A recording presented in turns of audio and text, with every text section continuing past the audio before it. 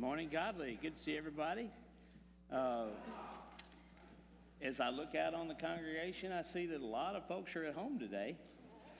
So that probably means they're watching online this morning. So if you're watching online in the comfort of your home, we want to welcome you to our services today and thank you for making time out of your life. I think it's a privilege myself to be able to come into God's presence and to be able to worship Him at any time.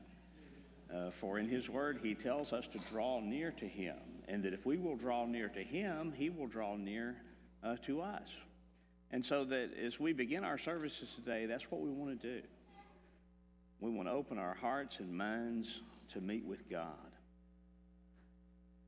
And in the process, we will tell God how much we love Him, care for Him, and then He will tell us what He wants us to know. And then I think in many times our response is to confess and to recognize our shortcomings and to once again be joined in fullness with Him as we seek to know Him better. I want to read a text that comes out of the prophet Jeremiah. It comes out of chapter 9, beginning in verse 22. And you'll recognize the formula that often God uses with prophets. Thus saith the Lord. Speak. Thus saith the Lord. Even the carcass of men shall fall as refuse on the open field, like cuttings after the harvester, and no one shall gather them. And thus says the Lord. Let not the wise man glory in his wisdom. Let not the mighty man glory in his might. Nor let the rich man glory in his riches, but let him who glories glory in this, that he understands and knows me, that I am the Lord, exercising loving kindness, judgment, and righteousness in the earth. For in these I delight, says the Lord. Let us pray. Father God, we thank you for this opportunity to come in to your church, with your church, to gather with those in the church, and to give you glory. For Lord, you are our creator, our redeemer, and our sustainer. And Lord, might we glory in that we know you, and that we're seeking to know you more day by day. And Lord, that we'll not let anything get in between us and you, that we'll seek to continue to know you better, to seek to see where you're working around us, to be listening for your still small voice, and Lord, to be obedient when you call us to join you, when you call us to speak a word for you, to share Jesus with the lost, to help someone in need, whatever it is, Lord, that you've called us to. Might we glory in these things. And might we glory in the fact that we know you. Father, we pray, Lord, that you will fill up our hearts and minds with yourself today. And we'll walk away knowing that we've met with you. We pray it in Jesus' name. Amen.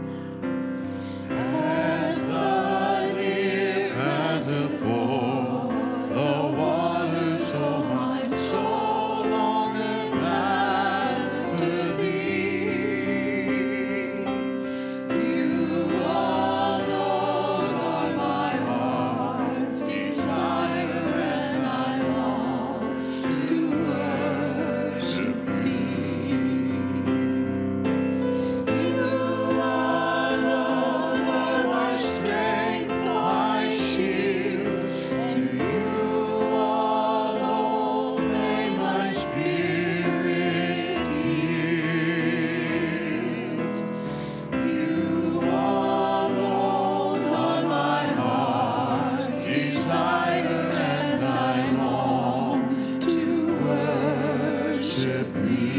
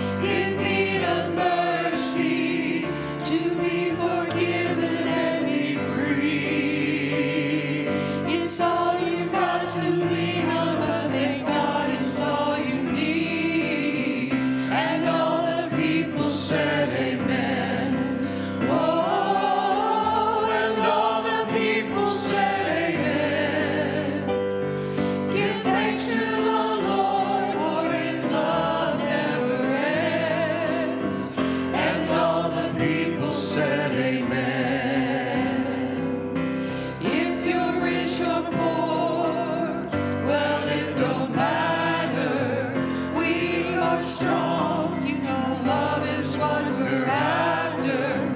We're all broken, but we're all in this together.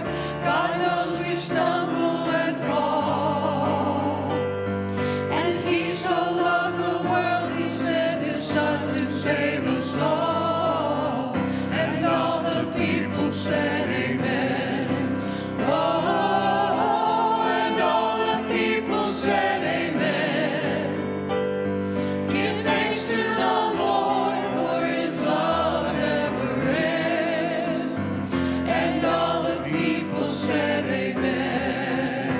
Blessed are the poor in spirit, who are torn apart. Blessed are the persecuted and the pure in heart. Blessed are the people hungry for another star.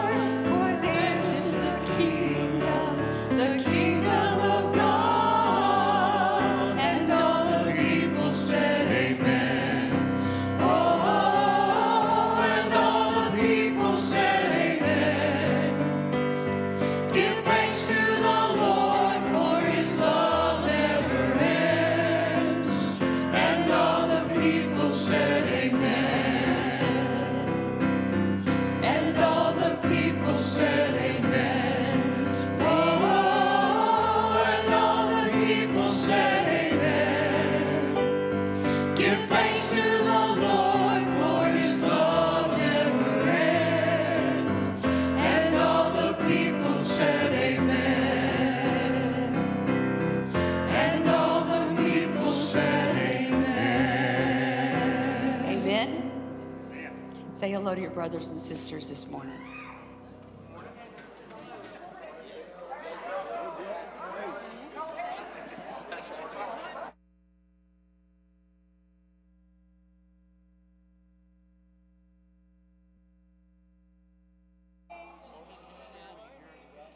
I know.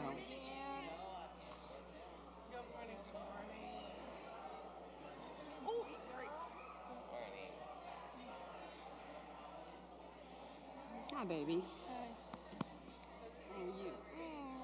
You smell so good. Thanks. My nanny got me a little, it's a Victoria's Secret. It had like 6 different scents in it. Oh my. It's delicious. She smells good. I was thinking the other day.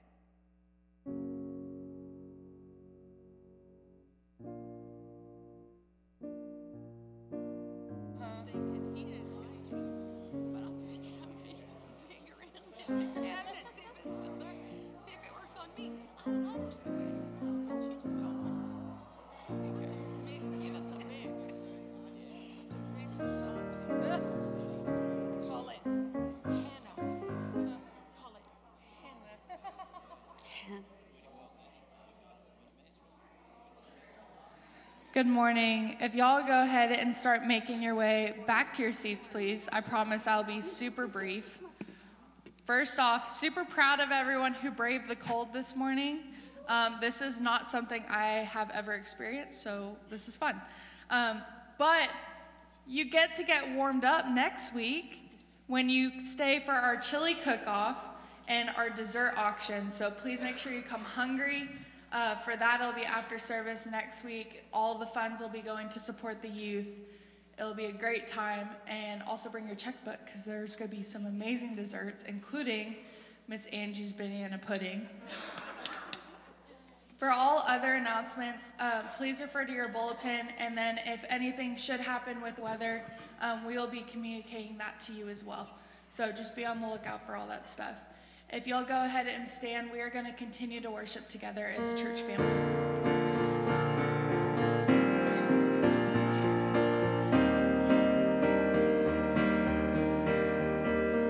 We've gathered in this day, we've gathered in your name, we're calling out to you. Your glory like a fire, awakening desire, will burn our hearts with truth. You're the reason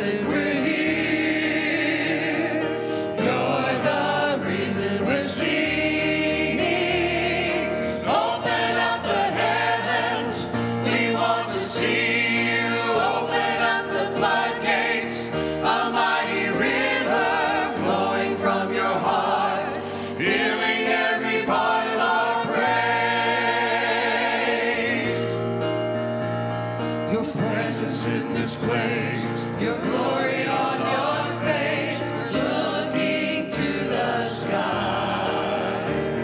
Descending like a cloud, you're standing with us now. Lord, unveil our eyes. You're the reason we're here. You're the reason we're singing.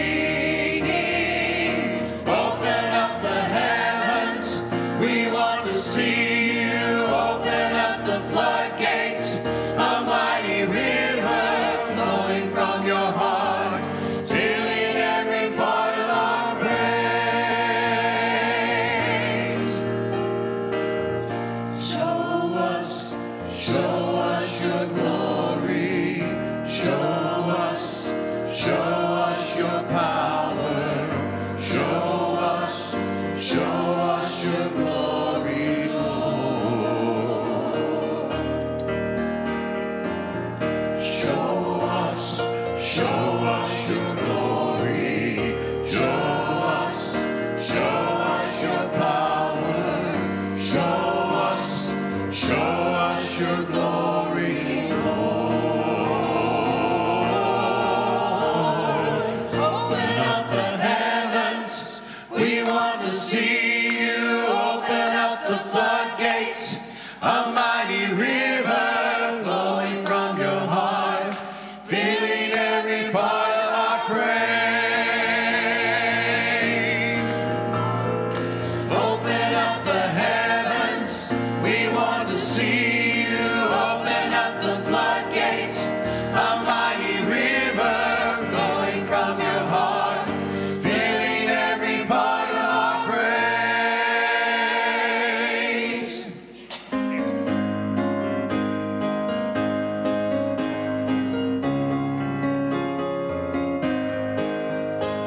What a wonderful change in my life has been wrought since Jesus came into my heart.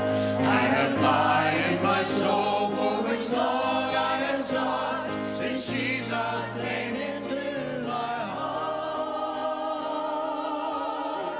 Since Jesus came into my heart, since Jesus came into my heart, floods of joy on my soul, like the sea billows roll.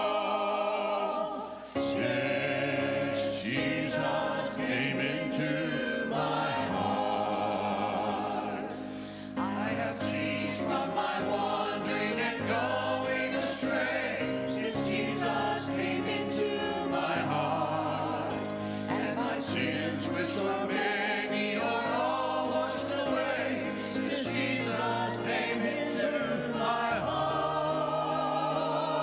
heart, since Jesus came into my heart, since Jesus came into my heart, floods of joy on my soul, like the sea billows roll.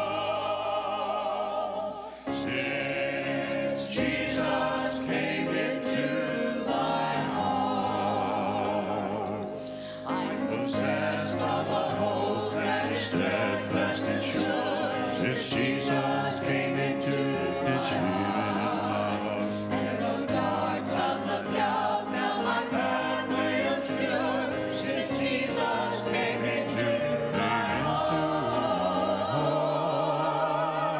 since Jesus came into my heart, since Jesus came into my heart, floods of joy on my soul, like the sea billows roll.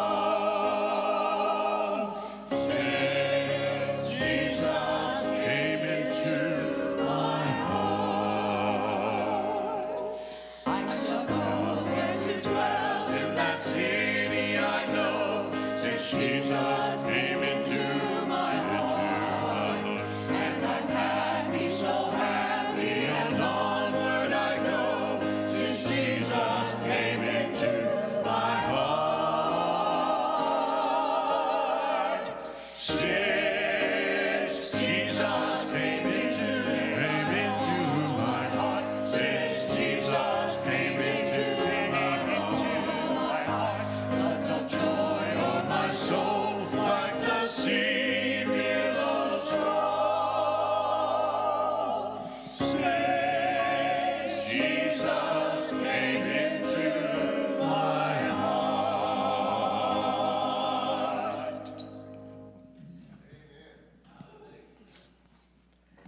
Gracious God, we come to you this morning with our hearts full of thanksgiving that we have the opportunity to gather together in your house, even on this cold, blistery day, to worship you as a family and to offer back our praise to you for all the goodness that you give us every day of our life. And thank you for Jesus. In his precious name we pray. Amen.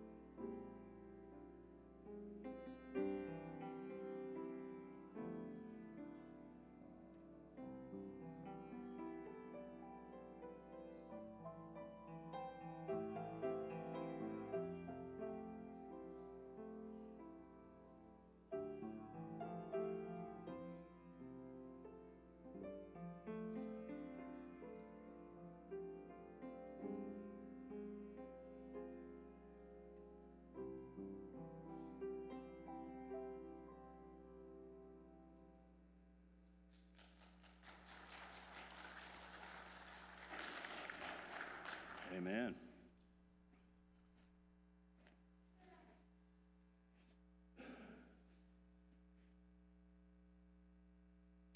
Miss Lisa's going to children's church. If anyone would like to go.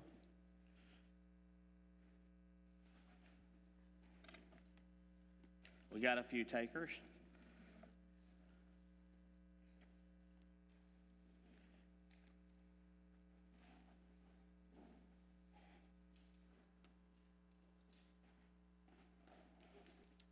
As we think about the new year, you ever wondered why people celebrate the passing of time? You ever thought about that? Is it just another excuse to have a party, or is there something to it? According to an article in Psychology Today, New Year's resolutions are an example of universal human desire to have some control over what lies ahead, because the future is unsettlingly unknowable. To counter that worrisome powerlessness, we do things to take control. We resolve to diet and exercise. That's something I need to resolve to do, especially since I've been eating like Eddie Elephant. Or to quit smoking, or to start saving. It doesn't even matter whether we hold our resolve and make good on these promises. Committing to them, at least for a moment, gives us a feeling of more control over the uncertain days to come. Now, that's one guy's take on it. Yet at the end of the day, it seems to me that somewhere in our subconscious mind is the reality that as time continues to pass by As the clock continues to tick, our days are fewer in number. And therefore, we take account of our lives. And as we do that, we realize that some things need to change. Some things would be beneficial for us if we did change. And hence the resolutions we make. Resolutions to give us a better year than the one we left behind. When we turn to the 3rd chapter of the letter to the Philippians in your Bible, Paul tells the believers at Philippi a little bit about his own personal accounting and the resolutions that followed. You see, they're very closely related, this accounting and this resolving. And so hence the title of our message is Accounting and Resolving, because they're related. In other words, in order to resolve to make a change, you have to first take account of the way things are. And that way you can count the cost and make a decision regarding whether or not making that change is worth it, is valuable to you. For example, if I stop eating dessert at every meal, will the pounds I lose be worth it? Well, it just depends on if I've got Connie's cheesecake in front of me or not. Okay? Or Amy's banana pudding. Okay? Well, it might not be worth it. Okay? So I have to make that decision. Behind all these resolutions is a search for that which is truly the most beneficial or valuable. So we're going to see in our text that Paul taught the Philippians to recognize and live for that which is truly valuable, rather than for the things that are going to pass away. So keep that in the back of your mind as we look at our text for today. But with these things in mind, I want you to ask yourself the question, what do I value most? Who or what do I value most? Paul reminds his readers once again of the importance of pursuing that which is most valuable. So as we look at our text this morning, we're going to find at least 4 underlying questions that will help us discover that which we seek. So if you have your Bible, open to Philippians chapter 3, and we'll begin reading in verse 1 in just a moment. I want to encourage you to bring your Bible with you when you come. I know a lot of people use their phone for their Bible. There are a lot of Bible apps on the phone, and that's great. But I want to challenge you to bring a hard copy, your Bible, okay? You can bring your study Bible, your devotional Bible, your reading Bible, but bring it with you when you come. And one of the things I love those Bible app phones, and all the different translations are very helpful to me. But one of the things I found, it's very difficult to make a note in one of those. But if you have a pencil in your hand and your Bible in front of you, you can underline something, circle something, or make a note. So the first question I want us to is this. Will you take time to consider what is most valuable in your life? Now that seems like an important thing to do, doesn't it?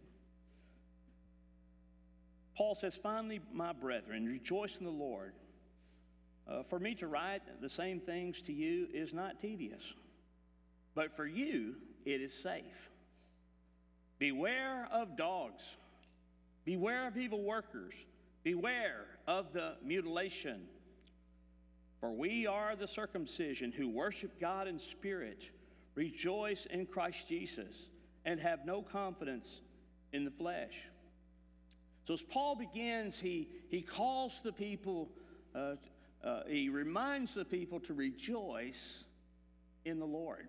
And you will find that many times in Paul. You will find him speaking about joy and how to have joy. And do you ever wonder why he talks so much about being joyous and having joy amidst hard trials? I think part of the reason why is because it's something that's so easily robbed from us. And many times we don't realize it. We don't realize that this life that the Lord wants to give us can so easily be robbed away. And many times it's done by unexpected big problems. Things that are sort of earth-shattering for us. And I think in many ways these events that pop into our lives, they sort of blind us a little bit.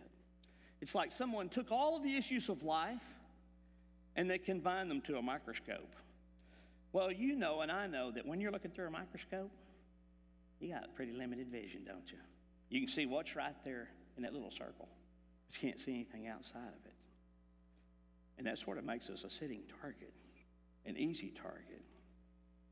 Hard to see the big picture when a problem is placed under a microscope. Some of you may know a man named Dan Curry. He's the area rep for our church for the Baptist General Convention of Texas. And I noticed on Facebook this week that he began a post with, "I've lost the love of my life." And it appears that about a week ago, his wife started having upper respiratory problems. And after 3 days, they continued to get worse and worse, and he finally took her to the ER. And they tried to intubate her, but her throat was too swollen. And while they were doing the tracheotomy, her heart stopped. And through lots of heroic efforts to try to get it going, they were unable to. And to think 1 week ago, he woke up and everything was fine. And now, in the midst of that tragedy, it appears that things are not fine. But let me ask you a question. Even in a tragedy like this, and whatever you're going through, or whatever you've gone through, or whatever you will go through, if we step back for just a moment and we look at the big picture, is God still on his throne? Is he still the creator? Will he redeem still anyone who comes to him by faith? Will he forgive any sin that you bring to him? Will he help you over it and repent? Yes. God is the same yesterday, today, and forever. And as you saw in your Bible study this morning, God is not a man that he should change his mind. No, God is sovereign. He's on his throne. As I think about Dan this morning, I think about it'd be good for us to pray for him. So I want to stop right here, and I want us to do that. Father, I thank you for your great love and your mercy that you extend to us.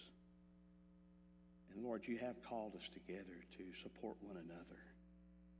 And I thank you for him, for Brother Curry and his wife and their service to you all these years.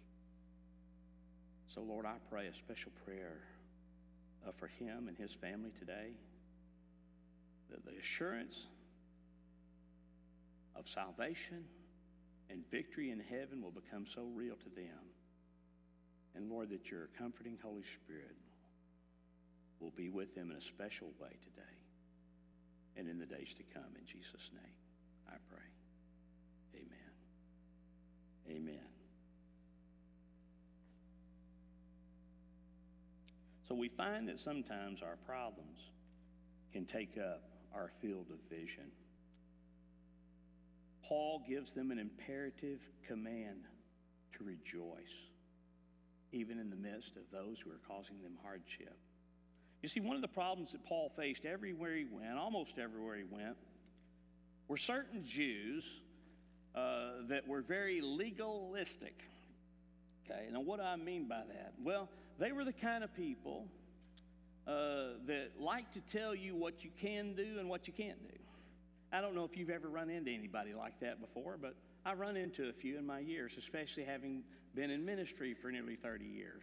Okay, it seems that there will be certain individuals that have this standard in their mind in what is right and what is wrong, and they don't mind telling everybody else about it. And this was the case with Paul. There were those of the circumcision. In other words, they were Jews of Abraham's descent. And they were so focused on keeping the law and all the extra rules the rabbis gave them that they wanted to combine salvation into faith in Jesus Christ along with keeping all the rules. And if you'll do both of these things, then you can be a good Christian. Okay? And they were going to let everybody know that that was required if you were going to be a Christian. That was required if you're going to be a member of the church. That was required if you're just going to be saved. It was really kind of a false gospel, sort of a heresy. And so Paul is very adamant when he speaks about these folks. As a matter of fact, in our text, he calls them dogs. Now, I don't want you to think about your pet at home, okay? Who has a pet at home that's in the house, their dog? Or maybe outside, okay? You love your dog? Yeah, you go out of your way to take care of him, make sure he gets the kind of food he wants. We have a pug. Lisa babies that dog like he was a child, okay? And that's why sometimes when I come in there and say, hey, buddy, it's time to go to bed, and I give him the old direction, sometimes he'll go, but he'll go, argh. So I don't want to go, but I know you're the man, you're the alpha male in this house, so I'm going, okay? That's not what Paul's talking about. He's talking about a mangy, flea-bitten street mutt, okay? You've probably seen those from time to time in a back alley somewhere, and they kind of walk around with a scowl on their face that looks like they'd just rather bite you than do anything. That's what he's talking about. When a person claims to be a Christian, but they walk around devouring people with their words and biting people, it makes you wonder if they're really a Christian at all. But this is the kind of legalism that he's facing as he goes from place to place. So he's very, very curt as he talks about it. So he's talking about these Jews that are putting all these extra regulations on there, combining faith and works together. A dangerous teaching. And the reason why is because people could be led to believe that I'm going to heaven because, well, yeah, I'm a good person, okay? I keep all the rules and the regulations rather than trusting Jesus Christ alone to save them. And Paul knew from experience that keeping the law and the rules without Jesus was useless. How did he know that? Because he did it. He did it. He was better than most Jews for many years. As you think about Pharisee, those who kept the law and did it very religiously, Paul would have been at the top of the heap. I mean, he would have been the guy. And if anyone had a right to claim that doing good would get someone to heaven, it would have been Paul. Before Paul met Jesus on the road to Damascus, he was putting his faith in many ways in his own self-righteous efforts. And he truly believed that he was worshiping and serving the one true God. But we know from the text of the New Testament and his testimony that that actually wasn't the case. Because actually what he was doing is persecuting the one true God. And still today, many, especially in the world of Islam, have a bifurcated view of God. They say, we worship the one God, Allah, okay? And you and I know that if you reject Jesus Christ, you just rejected the one true God. So if you want to know God, you got to know Jesus. In verse 4, he's basically saying, you say we must be good Jews to be saved. Well, friends, I was circumcised on the 8th day, just as Israelite law requires. I'm from the Hebrew race, a pure-blooded Israelite. I'm from the tribe of Benjamin, which meant he was from the tribe of Israel's first king that we studied about this morning, King Saul. And by the way, his name was Saul before it was changed to Paul. So based on his inheritance alone, he was the man. But what about his good deeds? Well, as far as keeping the law, he says, I was blameless. What did that mean? It meant that either I have kept all the laws and all the 613 extra rabbinic rules, okay, or I made the proper sacrifice to make up for it, okay? I'm covered. I'm either covered by the fact that I did good, or I did good in making the sacrifice to make it okay. But here's where Paul's accounting takes a twist. Just imagine the credit side of the ledger as he's talking about how good a Jew he was. I mean, it's just really stacking up. And a lot of people try to live their lives like that. In terms of will I go to heaven or not, it's really all about stacking up some good deeds on a list in their mind. And there are a lot of Americans that live that way, hoping to be good enough, maybe. When he adds it all up, in his mind, it equals to zero. What? How in the world is that possible? how does this great life that you live, Paul, how does that become zero? How does it become zero? Well, Paul calls it rubbish. Rubbish. There's various translations. Some might say garbage. There's some that say dung. But if you want to boil it down to just the crudest terms, dog crap.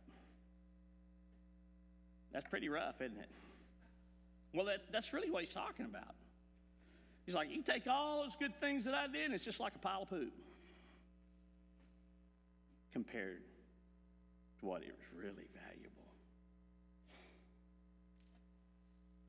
You see, you're saved by faith in Jesus Christ alone and nothing else. You can't add anything to it. You know, to add anything to it would, in a roundabout way, to say, Jesus, your sacrifice was insufficient. Can you imagine somebody saying that to God who gave their life for them? Well, Lord, I know you died for me, but I'm going to help you out anyway. How arrogant and ignorant that is. Christ alone, no other way. You know, today there are those who come from a tradition in Protestantism that say, well, you know, I was baptized as a baby, pedo baptism, infant baptism, so if anything ever happens to me, I'm okay, I'm in. Okay? But of course, we know from Scripture that that's not there. It's not even in there. I challenge you, go find that infant baptism in the Bible for salvation. You just won't find it. And yet there are others, well-meaning, who say, well, you know, the Bible teaches that if you'll come give your heart to Jesus by faith alone, and then follow him with baptism, then you'll have salvation. Now, is baptism important? Why, yes, Jesus commanded it. Can you think of anybody in the Bible who ever came to faith in Jesus Christ who was never baptized but went to heaven? Well, that old thief on the cross, you remember. You know why? Because faith alone in Christ is what saves you. Baptism is your first step of obedience in obeying what Christ has commanded you. Christ identified himself with us in baptism, and we identify ourselves with him in baptism. For just as he was buried in the ground for 3 days and rose again, so that's a picture, a symbolic picture. We go under the water, our old man is gone, and the new man is raised to life in Christ. So, that, like I said, there are some who have well-meaning ideas, but they're just wrong about the Bible. There are some say, well, no, it's more than that, preacher. You've got to go to confession. You've got to go see the priest down at the church and let him pray for you, okay? And you've got to follow the dictates of all the sacraments of the church. And if you don't do that, then you might not make it. But, of course, most of that you won't find in the Bible either. Only trusting Christ alone will save you. That's it. The Bible clearly teaches it. Paul says, I tried to earn my way to heaven. It was all for naught. Really, that's what he's saying. But when he met Jesus on that Damascus road, he took account of his life. And I wonder what Paul was thinking as he was struck temporarily blind by a great light. And then he was led to the house of a man named Judas on Straight Street. I'd like to get into his mind and just listen to him think for a minute. You know, I really thought I was doing right. I was just going to go and round up some of those people of the way that weren't following God's word. They weren't keeping the extra rules. And I really was zealous for God. But somehow I missed it. Because when someone who was obviously God spoke to me in this vision, he said I was persecuting him. And in no way did I think I was persecuting God. He said I was kicking against the goads as though I were doing something wrong, and surely I didn't think I was. Now I'm going to have to rethink things. If Jesus Christ really is Lord, I'm going to have to go back and see how that fits into the Scriptures and see what it really means.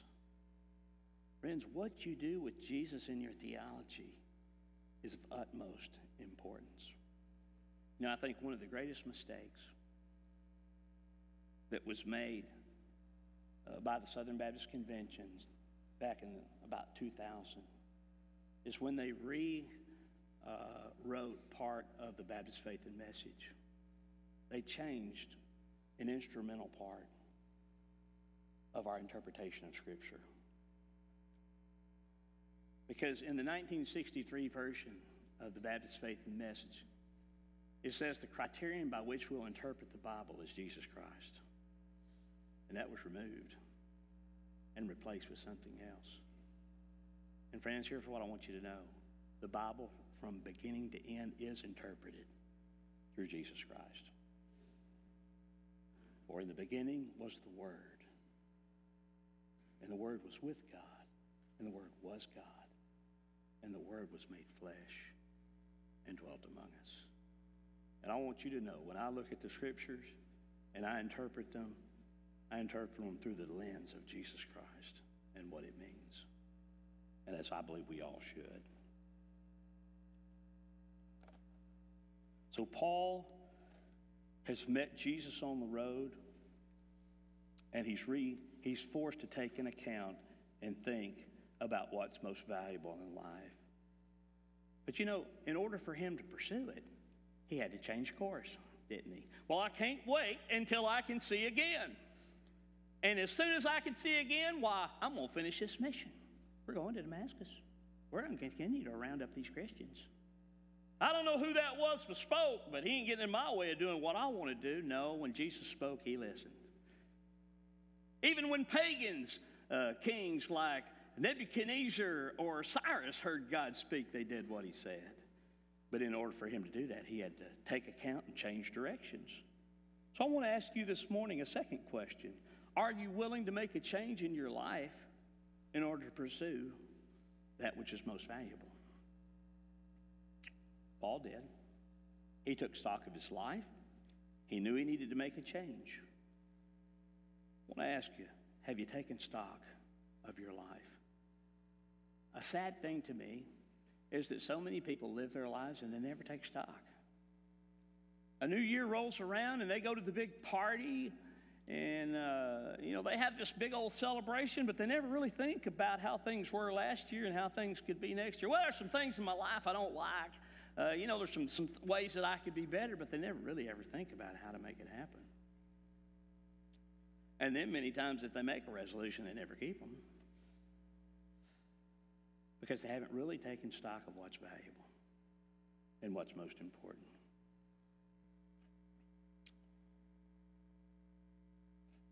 Many people are just trying to be good in some ways.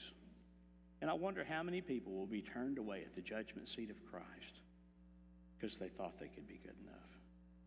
And they will hear Jesus say, "Depart from me, for I never knew you." Have you made Jesus your Savior? Have you made him your Lord? That's what Paul did when he got saved.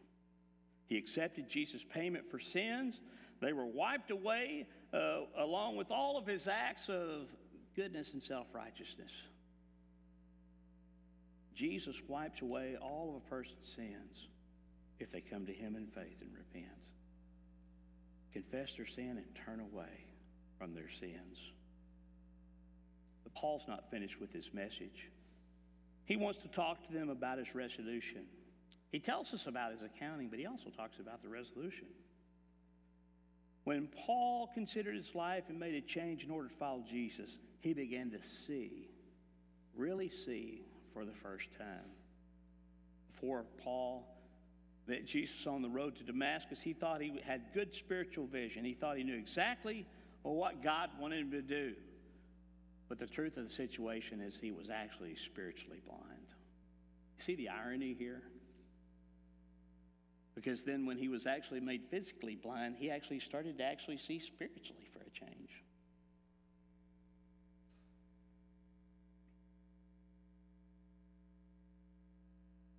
Now that he'd obeyed the command, God gave him eyesight. And so he's rethinking the Word of God in light of Jesus. For Jesus fulfills the law and the prophets.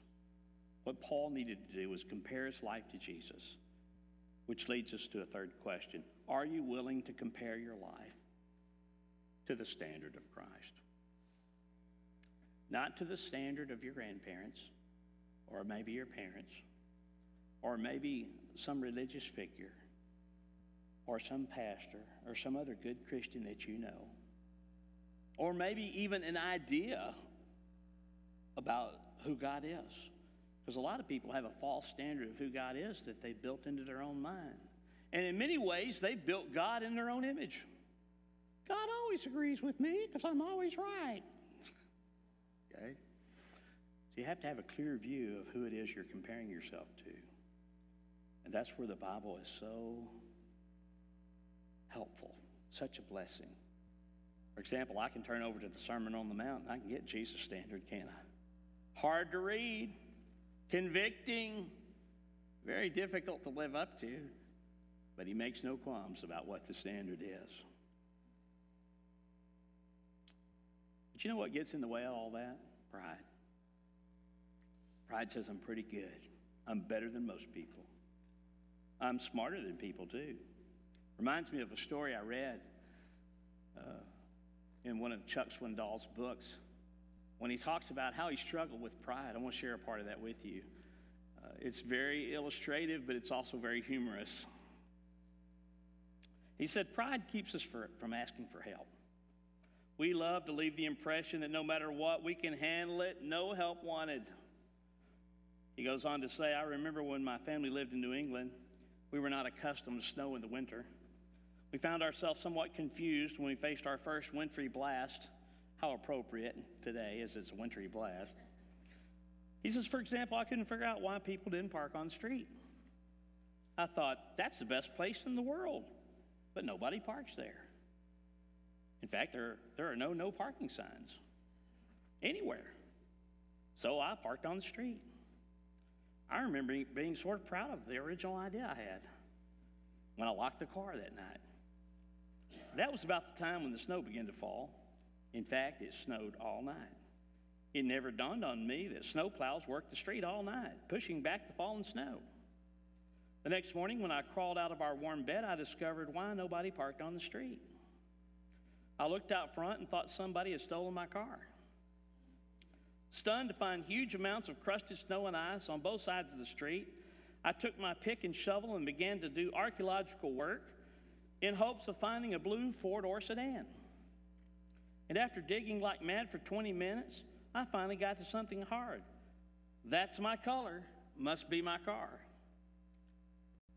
About that time, a friend drove by. He stopped, smiled, rolled down the window, and asked, "Hey, Chuck, can I help you?" I immediately said, "No, thanks. I'm doing fine." He shrugged and drove off. About a half hour later, I wondered why I had not said yes. The simple answer was, I was proud.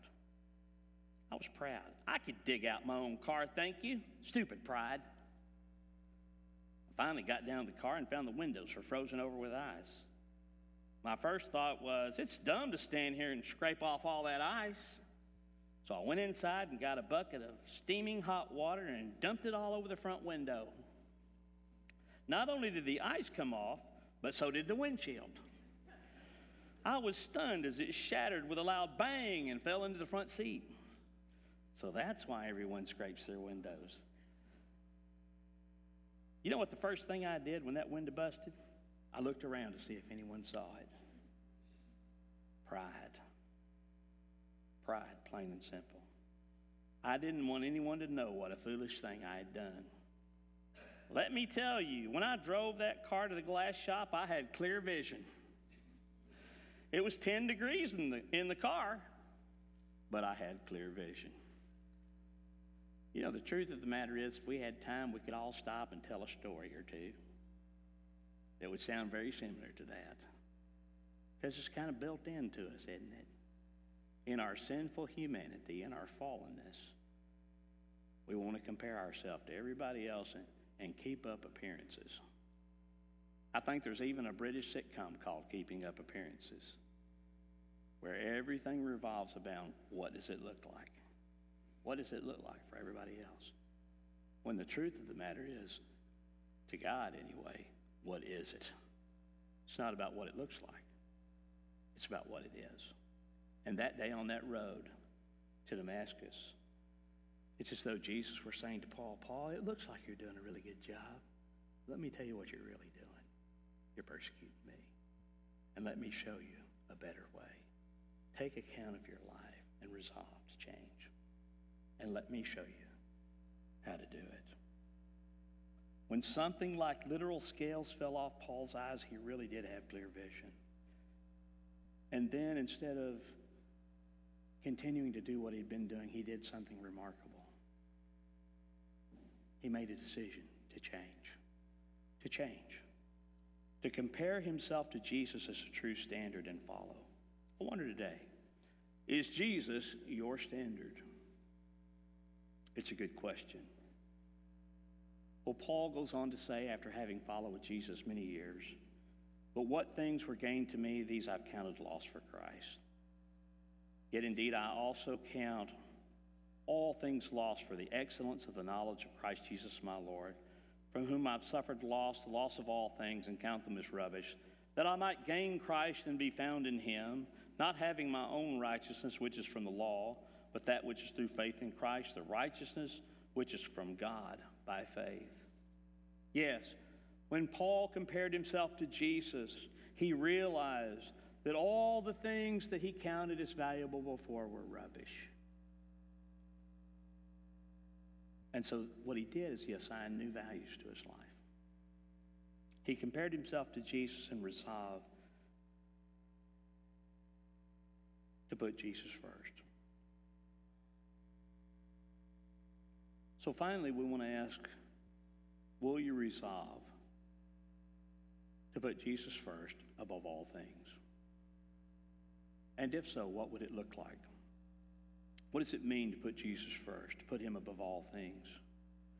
Well, Paul tells us in verse 10 what it looks like.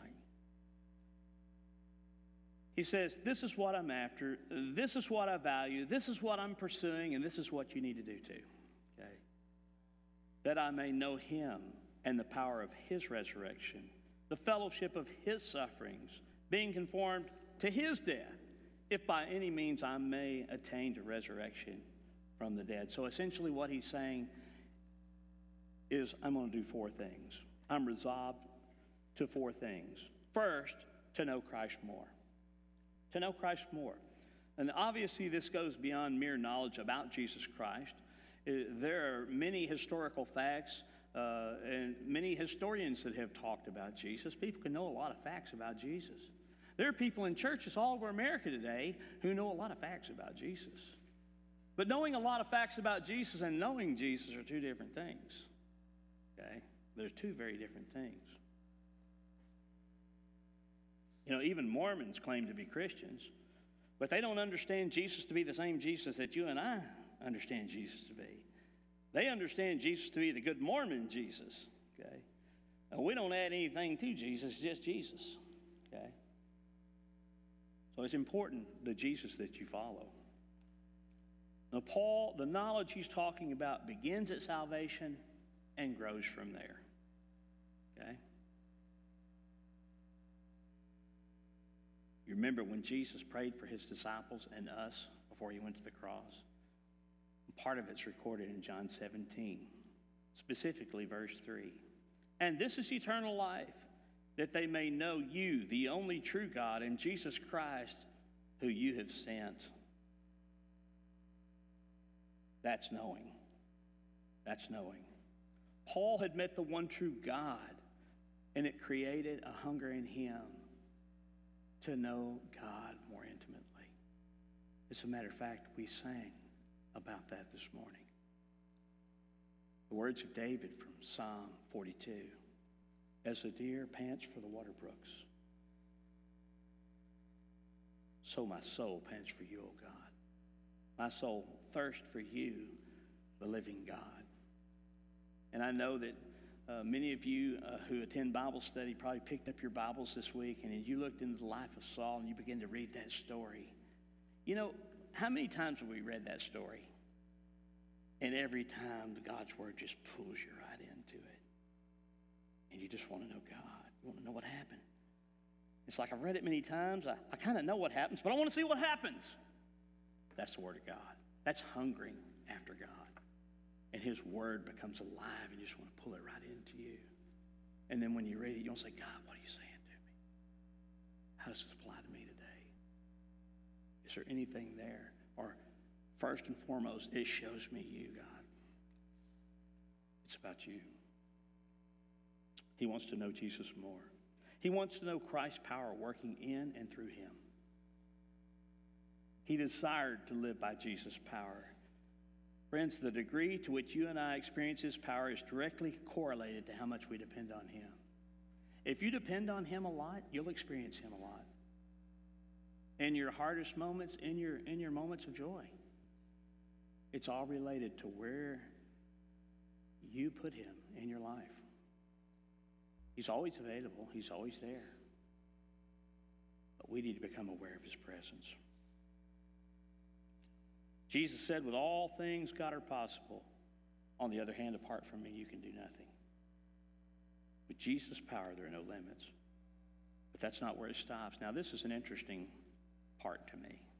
And you've probably wondered about it too. He says, I want to know and share in Christ's sufferings. That's saying a lot, isn't it? I can't wait to get up this morning and go suffer for Jesus. Why are we going to suffer today?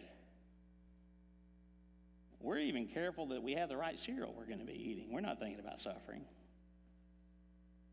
But Paul recognizes that through suffering, he can know Jesus.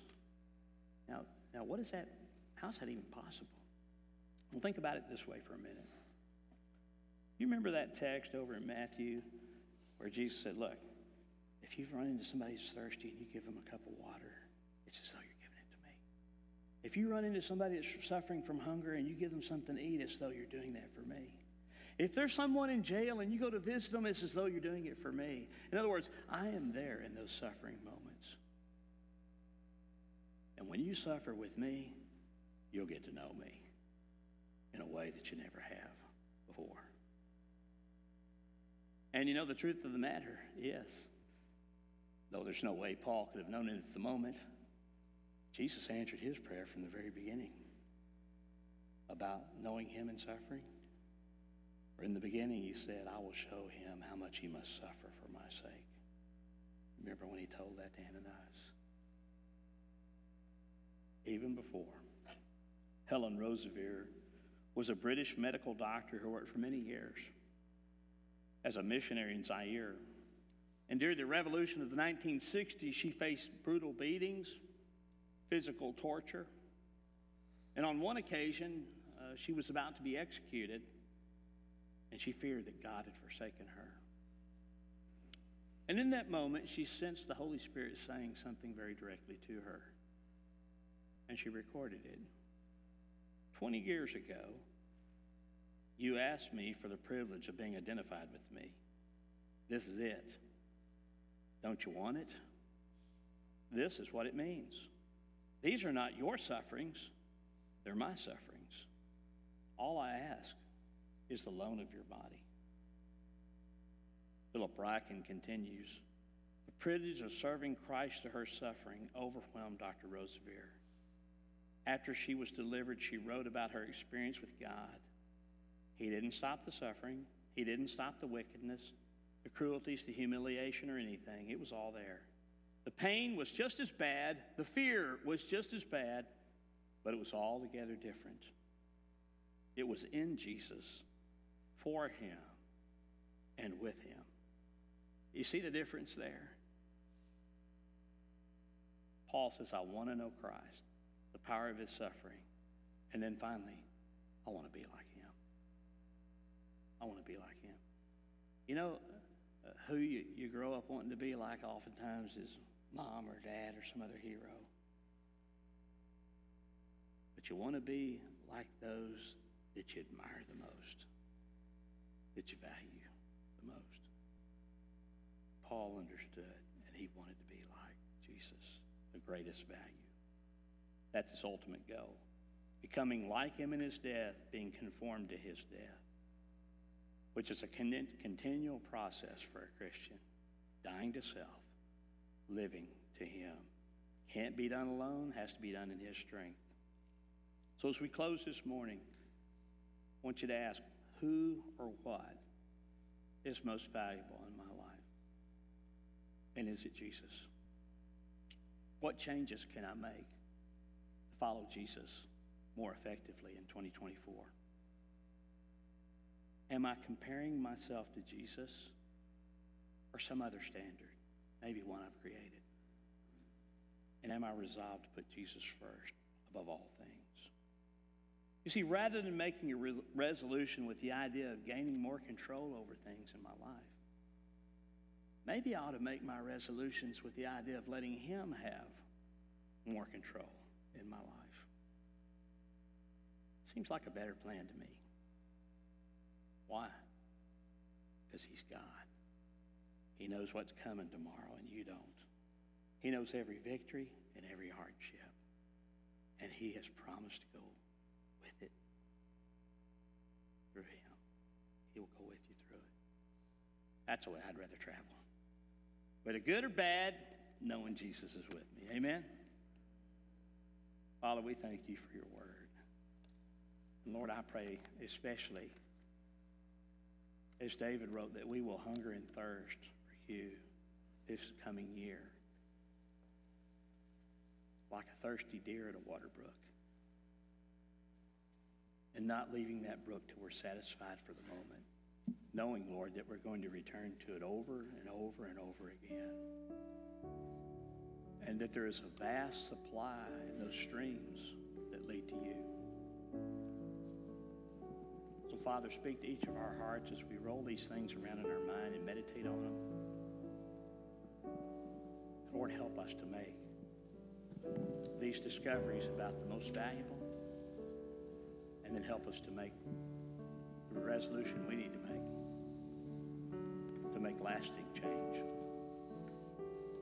that gives you glory and honor. We pray it in Christ's name today. Amen. Stand to your feet for just a few moments.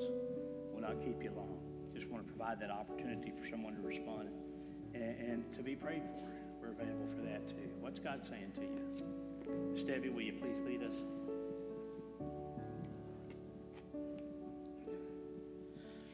Just as I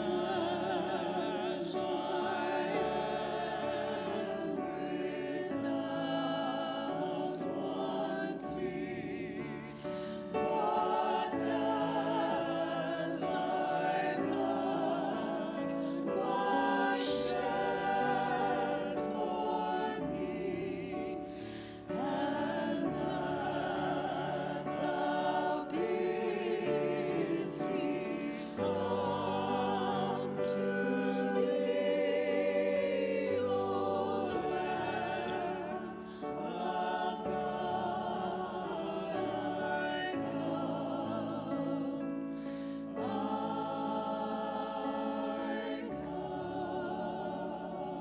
Amen and amen. I want to thank you for being attentive.